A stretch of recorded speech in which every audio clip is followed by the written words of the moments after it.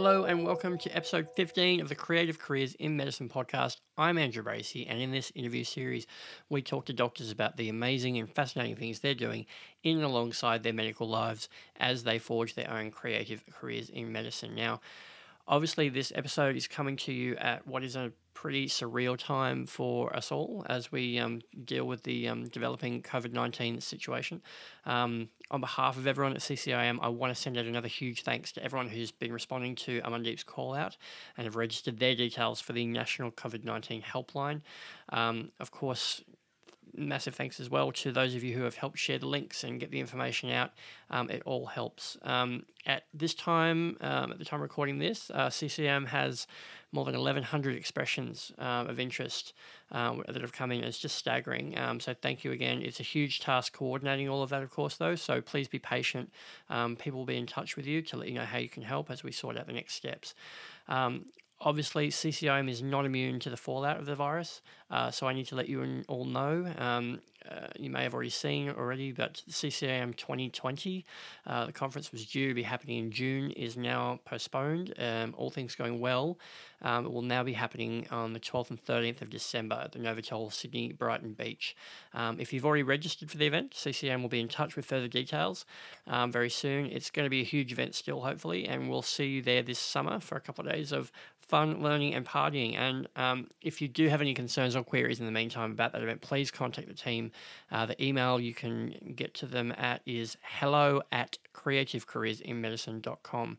And of course, in the meantime, the CCIM membership program remains open. You can learn more about all the opportunities and exclusive member benefits that come with that at the CCIM website, creativecareersinmedicine.com. So, on to our guest for this episode, Dr. Jess Foley. Jess is an Adelaide-based GP registrar who some of you may know better for her basketball exploits as a WNBL captain and championship player, and also a Australian representative player. Some people may well know her for her more recent Aussie Rules career, which saw her playing in the Adelaide Crows side that won the AFLW Premiership last year in a grand final played in front of a crowd of 53,034 cheering fans. In this chat, Jess talks about her own journey through sport, what it was like to play in that AFLW Grand Final, a historic day for women's sport, how she came to pursue a career in medicine later in life, what it's been like to take on a new sport, and what her experience playing footy and basketball has done to not only balance her medical career, but to help prepare her for a life as a doctor. This interview was recorded on Friday, 20th of March. I just wanted to say that given everything that's going on with COVID-19, there may well be a lot of things that change between now and when you hear this. But just when we spoke, it was just a few days after the AFL had made the decision to, at that stage, continue with the AFL men's competition while shortening the AFL women's competition in response to COVID-19. So with all that still very fresh and the men's comp having commenced the previous night, I started by asking Jess what the last few days had been like for her, both as a GP at the coalface, dealing with the public and the concerns of her patients, and also as an athlete in a world where leagues like the AFLW and the AFL men's competitions have had to grapple with difficult questions about whether to suspend or continue with their seasons in light of all the associated health risks.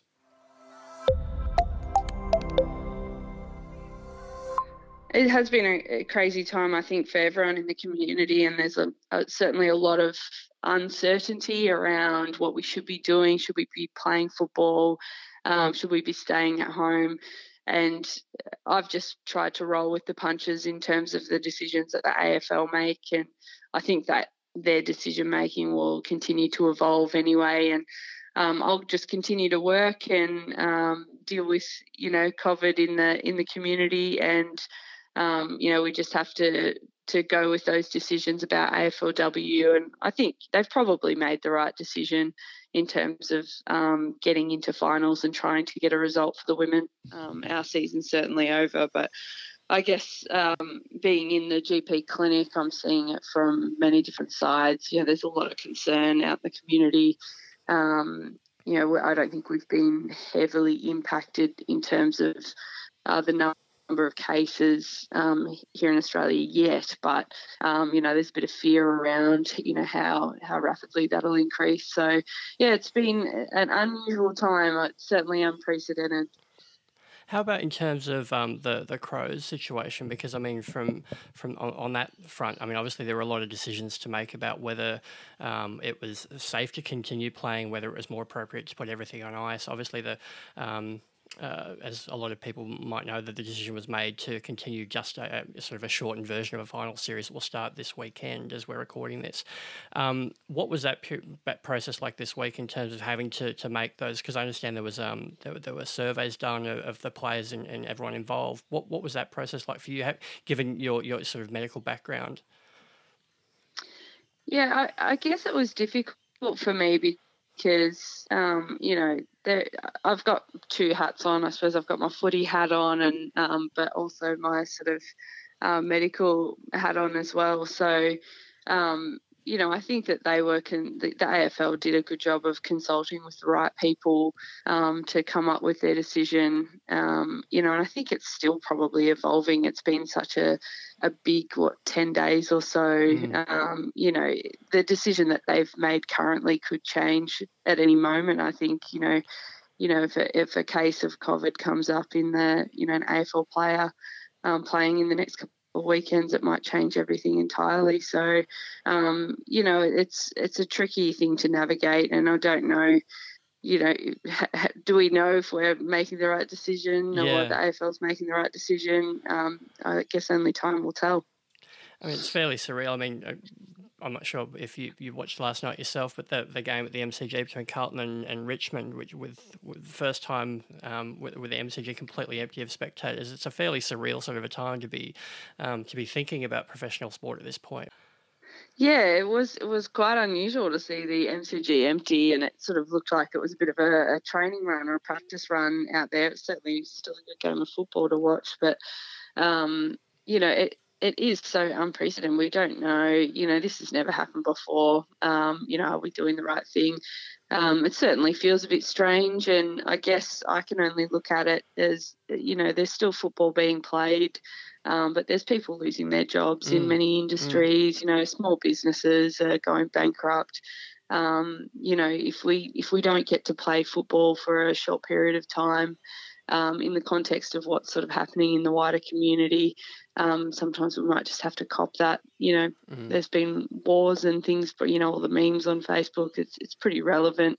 There's been some pretty big things happen through history, and we've been lucky to have football just be such a staple in our society for so long that we might just need to take a hit and rebuild.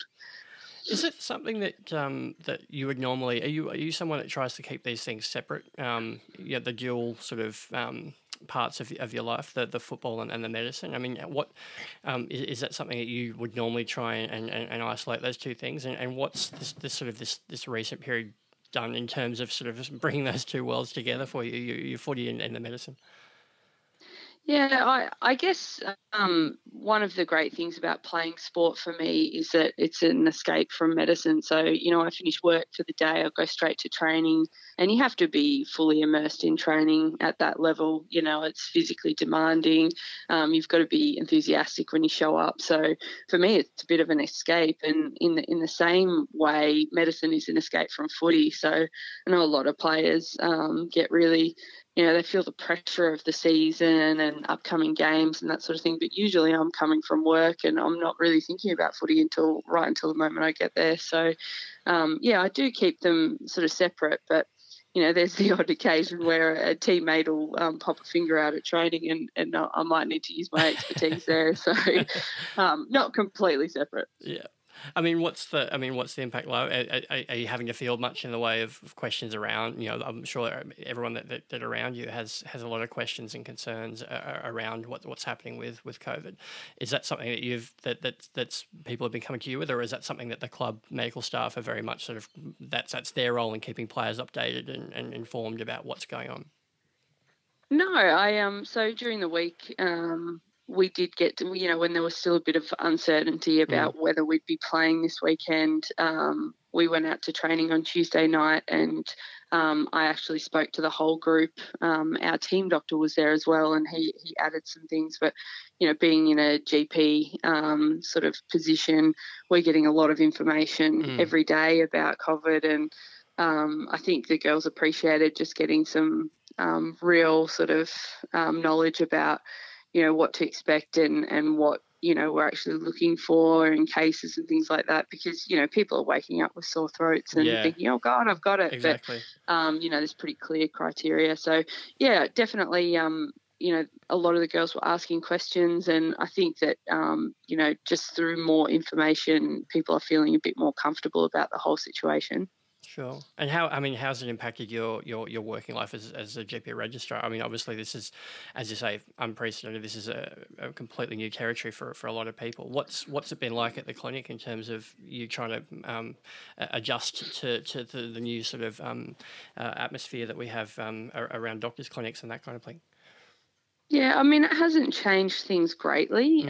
We do have more people coming in concerned about it and wanting testing, but really, I've been doing a lot of education at work as well. So, letting the wider community know what we're testing, why the measures are sort of in place, who we're trying to protect in the community. So yeah, I'm doing much the same thing, just, talking to people and trying to understand some of their concerns and manage their symptoms and problems as best as you can. So shifting back a little bit, focus back to your own story, away from COVID for a while, hopefully. It's because I think we've all had enough of that, certainly. It's hard to know where to start. I mean, because you've had such an incredible career to this point. So perhaps if we start sort of pre-football, of course you had a highly decorated basketball career, going from the AIS to eventually a WNBL championship with the Adelaide Lightning in 2007. And I'm sure it comes up a lot, but obviously you were playing alongside one of your AFLW Adelaide Crows teammates in Aaron Phillips in that championship, I understand.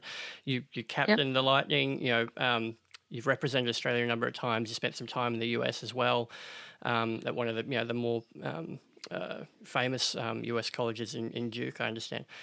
Were you always a sporty kid? I mean, did you always ever have ambitions of what you might be able to achieve in sport?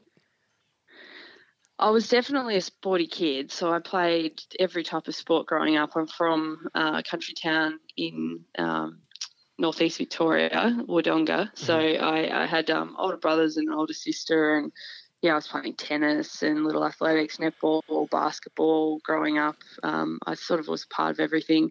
I loved watching the Olympics. I think that was my ultimate goal growing up, was that I wanted to play in Olympics or, in some form or another. But I don't think I aspired to be a professional athlete growing up. And I think it was a pretty lucky, pretty fortunate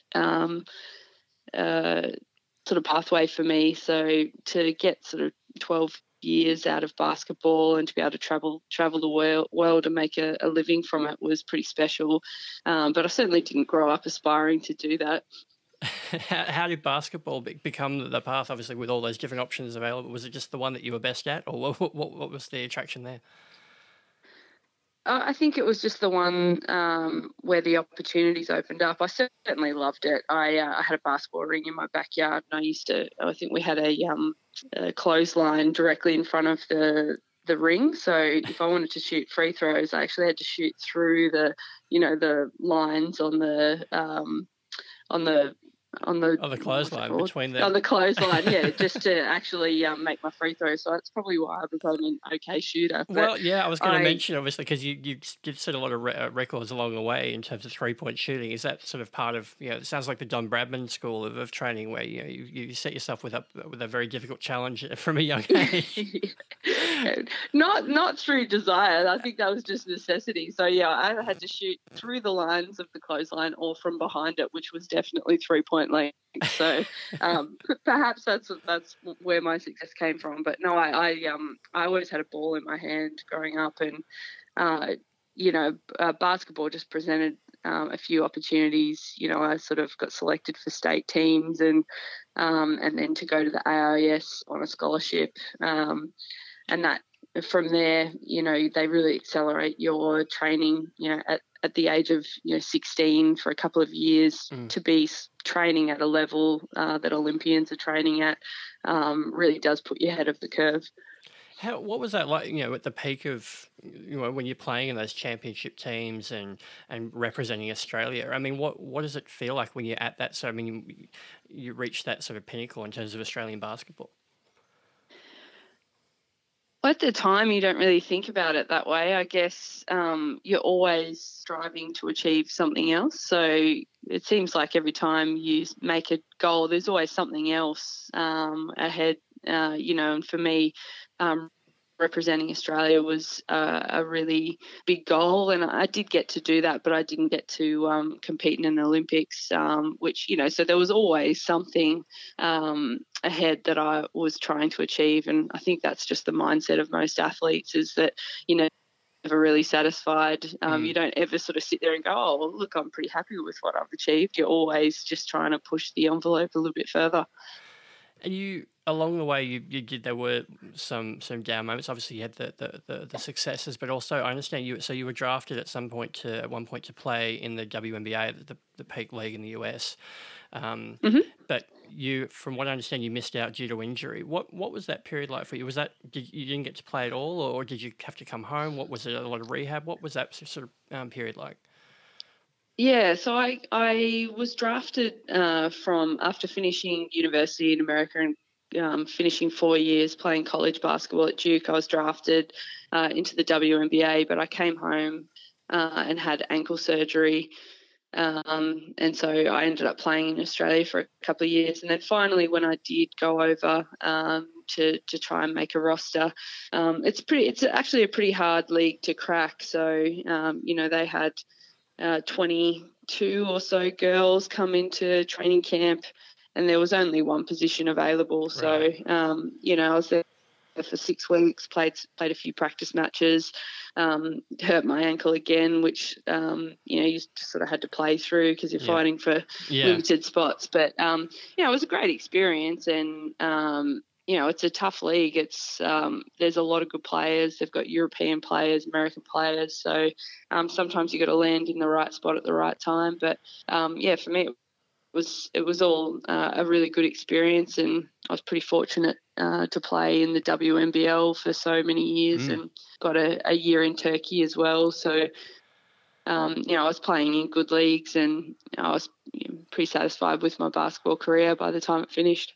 I was going to ask you about that transition. Obviously, when did you know that it was time that basketball was time to wrap that up for yourself? And what I'm also interested to know was sort of what role medicine played in that decision. I mean, was it already sort of on the cards from your time studying at Duke? Yeah, that was when I certainly developed a big interest in medicine. I shadowed a couple of doctors while I was studying at Duke, and really became far more interested in it, and it became more of a realistic goal for me. I guess growing up, I didn't really think about medicine, and there weren't actually a lot of female doctors in Albury-Wodonga, so I didn't really have any role models in that space. Yeah. But at Duke University, that sort of opened my eyes to a few more possibilities.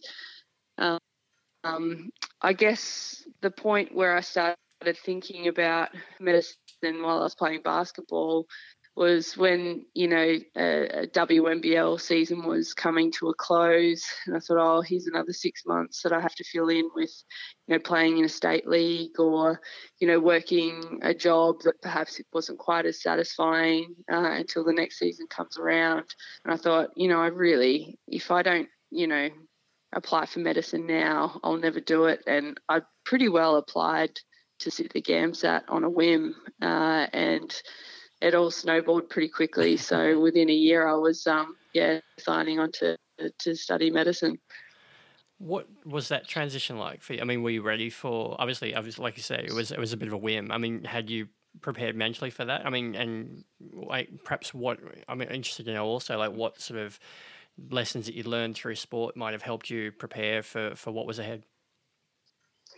It did happen pretty quickly, but I was fortunate that when I came back to Adelaide to study medicine, I was able to play with the Lightning for a few years. So I Mm-hmm. played my first 3 years of med school. I actually played with the Lightning and had my routine didn't change that much, from what it had been previously. I studied 4 years at Duke. I'd actually done a master's in groundwater hydrology while I was playing for the Lightning between sort of 2007 and 2011. So, studying and playing sport was a pretty natural fit for me. It gave me something to keep my mind on during the day, and basketball was something again that I could escape from the study and the hectic life that is med school in the evenings. So yeah, it was all a pretty natural fit for me. Was it difficult being able to balance that with the increasing demands, especially once you completed that degree and you got into your internship and your general practice registrar training? What was did I get the impression basketball sort of fell to the wayside at some point along the way? Yeah, so basically medicine forced my hand. It certainly you can't be travelling interstate and taking Fridays off during your internship, and you really want to be concentrating most of your time, I think, on medicine during that year. It's a pretty stressful time for a young doctor. So I was sort of forced to choose between basketball and medicine, but really at that point I was very passionate about medicine, and I think my love for basketball towards the end started to fall away. I still enjoyed the games and I still enjoyed the intensity and the competitiveness of sport, but getting to training was becoming a bit of a slog, and my body was sort of saying, oh geez, this court's getting a bit harder. So the old joints were starting to slow down a little bit because I didn't have that preparation that I used to have and all of the time to sort of spend recovering after games and things. So, I think by the time I finished basketball, I was ready to finish. I think my last year of National League was 2015. Right, okay. And then I did play another year in the sort of state league here for Norwood, and I was coaching the Norwood team as well. So it was another couple of years then until you ultimately took your first steps onto a footy field. I mean, given that you just sort of gotten over the the idea of dragging the body and the joints through basketball, what was the attraction to football? Obviously, because was it something you wanted to do as a kid? I know there are limited opportunities back in when you would have been younger for girls to play footy. Was that something that came into the mix for you? Is there something unfinished there on the sporting side? I absolutely loved football growing up. I was a huge fan. I would have loved to have played footy, and I'm sure I would have if there'd been leagues for girls back then. So when the AFLW started season one, I was, I knew a few of the girls on the team. Obviously, I knew Erin Phillips. Yep. I knew the coach as well. So I went to every home game for the Adelaide Crows that year. And I was just hooked from the get-go. I thought, this is awesome. And at that stage, I was doing my internship. So I really didn't have the time for footy. I didn't think I had the time. I ended up joining a local league during my internship because I sort of realised pretty quickly, even with how hectic and busy your internship year is in medicine, it is important to have a bit of balance outside and to have, to be exercising and doing other things as well. So, I ended up playing in a local league, and I thought probably I'd get about 2 games and, hurt myself. You hear about all of the injuries of football, and I thought, absolutely, my body won't handle it. But thought yourself, I'll do an ACL, I'll be done in a few weeks. Well, touch wood. I was hoping not for that, but I did think, the tendons and the joints wouldn't love it, and but actually that softer surface, the the grass field, was really nice for me, and I was pretty injury free for a couple of years there. So up until this year. Yeah, well, I'll get to that in a second. Obviously, because I think your ankle against Carlton a few weeks back. But I guess before we get to this season, I sort of want to talk about what the transition was like. In terms of going from basketball to a much higher contact sport, playing against seasoned, hardened competition. What was that? I mean, did you have any sort of fears or anxiety about that, or were you just sort of ready to get in and get in amongst it? Yeah, I think I was pretty ready to get in amongst it. I mean, I'd been doing weights, and I guess being a bit older, out on a footy field, I'm actually one of the bigger girls, I guess. I'm certainly one of the taller girls.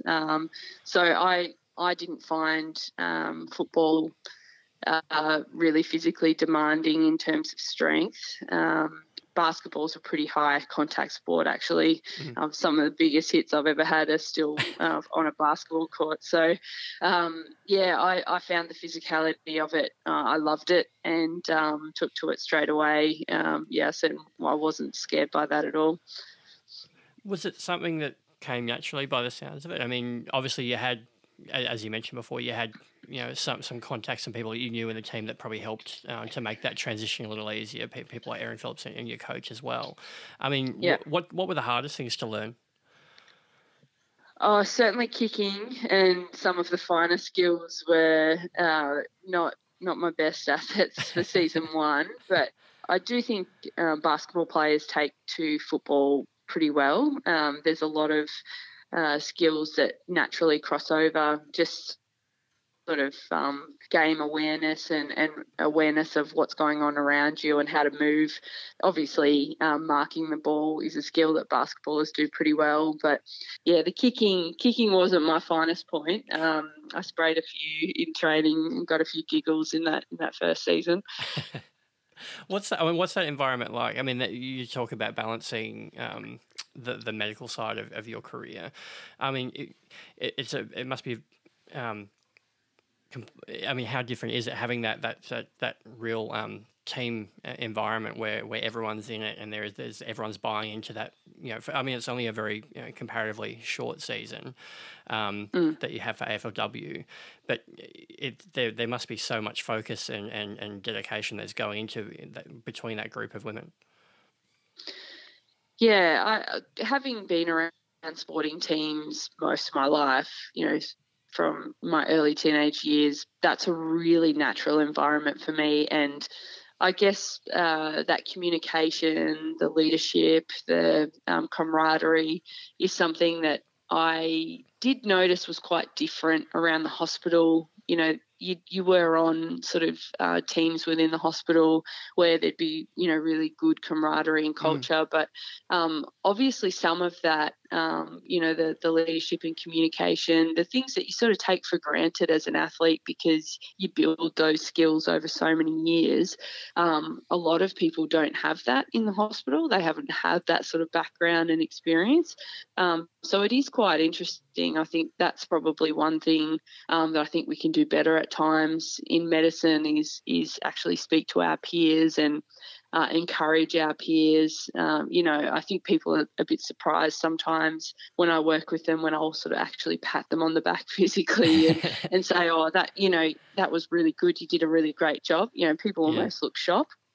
But for me, that's a natural thing to do, is to just sort of let your teammates know when they've done something well. I think that's, really important for morale and for people's well-being.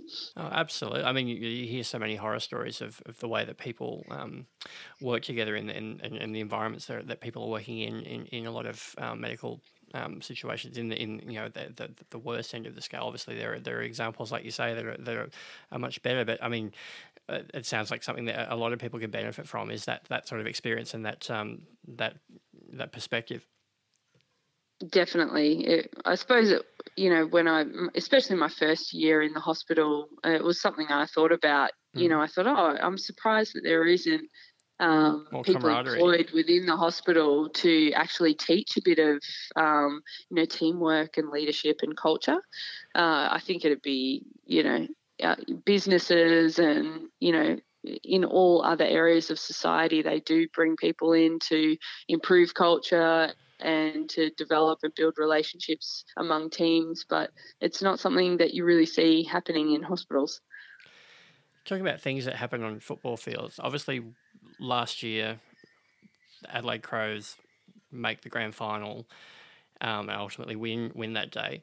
What can you talk through about what that meant to you, having had such the success that you had in basketball and reinventing yourself as a football player and reaching that peak again? What was that season like for you? And also, we can talk about the grand final day itself as well.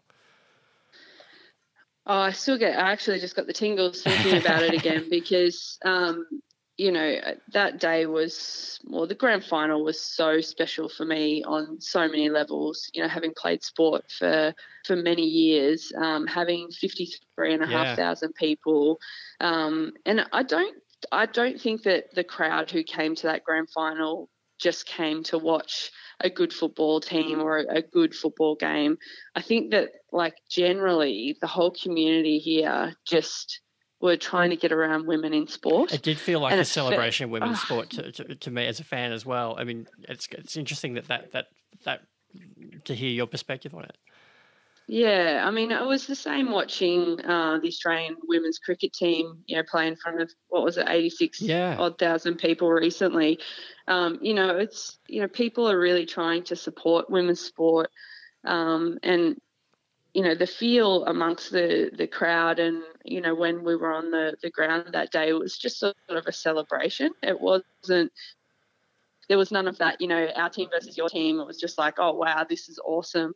Everyone was cheering. It was just such a beautiful thing to be a part of and something that I'll always treasure. But, I guess looking back on that whole season, it was pretty special, and we just had an amazing group of talented women who were just all really driven but playing for one another as well. So, yeah, I certainly it was easy to look back and say, yeah, I made the right decision to play football.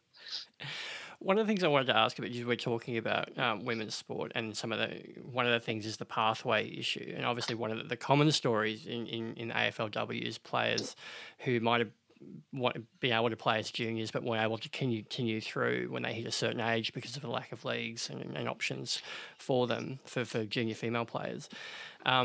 What's it like for you, who's obviously you've been in the league for a few years now? What's it like for you seeing some of the younger players like the Maddie Prasparkases of the league who have been able to have much less interrupted journeys through and seeing what that actually can create when female players are allowed to develop naturally the way that their male counterparts do? Look, I think that the AFLW has evolved incredibly over 4 seasons. The skill level, just the physical endurance and power and strength of the players has improved. The game just is going to continue to evolve.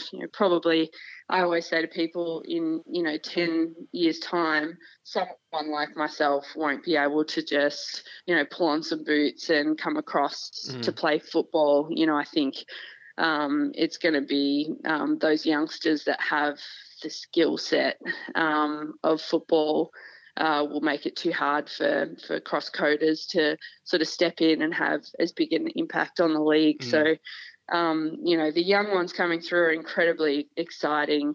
And, I'm just happy to be a part of it and to have been able to be a part of it. With the season now over, I mean, what does that mean for you personally? I mean, it might be too early to ask, but are you looking to continue on next year? Oh, that is a decision I haven't made yet, so it's certainly pretty early, and this week has it's been an absolute roller coaster, a lot of things have happened during the week, and look, I had a mixed year as well. I was injured for most of the preseason. I did get 3.5 games, but I was only really sort of starting to get going at that point. So, from a personal level, it was a pretty unsatisfying year, and it's probably a bit soon to make any decisions about playing on next year. But I went straight back to work on Monday in the GP practice, and life's pretty busy Yeah. I mean, is it away from football. So, I mean, you said before we started recording. No, that's okay. Sorry, I didn't mean to interrupt you. I realised I put you on the spot a bit there. No, that's all right. I mean, is it? I think before we started recording, you mentioned that it is nice to sort of talk about something other than what's going on in the world with COVID and everything. But I mean, putting COVID specifically aside, is it nice to be able to sort of step away from footy, given the disappointment of the season, and have something else to be able to focus on and put your energy into? Oh, definitely. As soon as I step into work as a GP registrar, I'm completely focused, and my thoughts go away from football. So, having something outside of football, and having a secure job, I feel incredibly fortunate.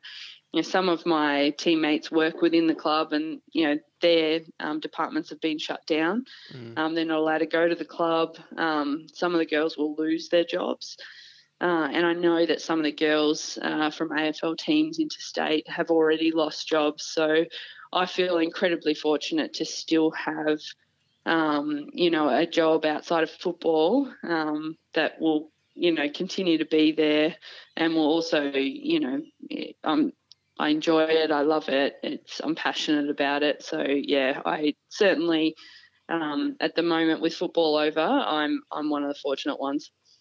And finally, I guess we sort of touched on it a little bit before about some of the things that you think football has done to inform your medical practice and help you. You mentioned a couple of things about the culture elements, especially. Is there anything that from medicine that's helped you become a better footy player, do you think? Or athlete? I think probably just the perspective that medicine gives you on a daily basis. It's when you're dealing with people who have sort of life-threatening illnesses or are certainly less fortunate than yourself, and you're caring for them and seeing the impact of their medical illnesses on theirs and their families' lives. It's pretty hard to become upset about missing a goal or, the disappointments of sport. So for me, it's certainly given me a lot of perspective, almost a daily dose of perspective. And I think it makes you a better athlete because I don't stress about the small things. When I don't play well, it doesn't, sit with me anymore. I think earlier in my basketball career, sometimes I'd be up, all night after a game thinking about all of the things that I didn't do right. Whereas, I sleep pretty well these days after sport ends. Well, look, might be a good place to leave it. Look, thank you so much, Jess Foley, for joining this Creative Careers in Medicine podcast, especially given what a crazy week it's been for you. Oh, thanks for having me. It's nice to chat about something else. I hope you enjoyed my chat there with Dr. Jess Foley. As a bit of a footy tragic, it was a huge thrill for me to speak with her and to hear some of the perspectives that she's gained over her time in professional sport and also her burgeoning medical career. I was very grateful that she was able to give up some of her time in what's been a very strange week for her. We're hoping to be back very, very soon with more interviews, but in the meantime, I wish you all the best as you deal with this health crisis that's affecting not only you and your patients, but obviously your family and loved ones. So it's going to be a tough time for all of us, but please remember to look after yourselves and each other. This has been another Embrace Creative production for Creative Careers in Medicine. Thank you very much for listening. We'll be back soon with more interviews.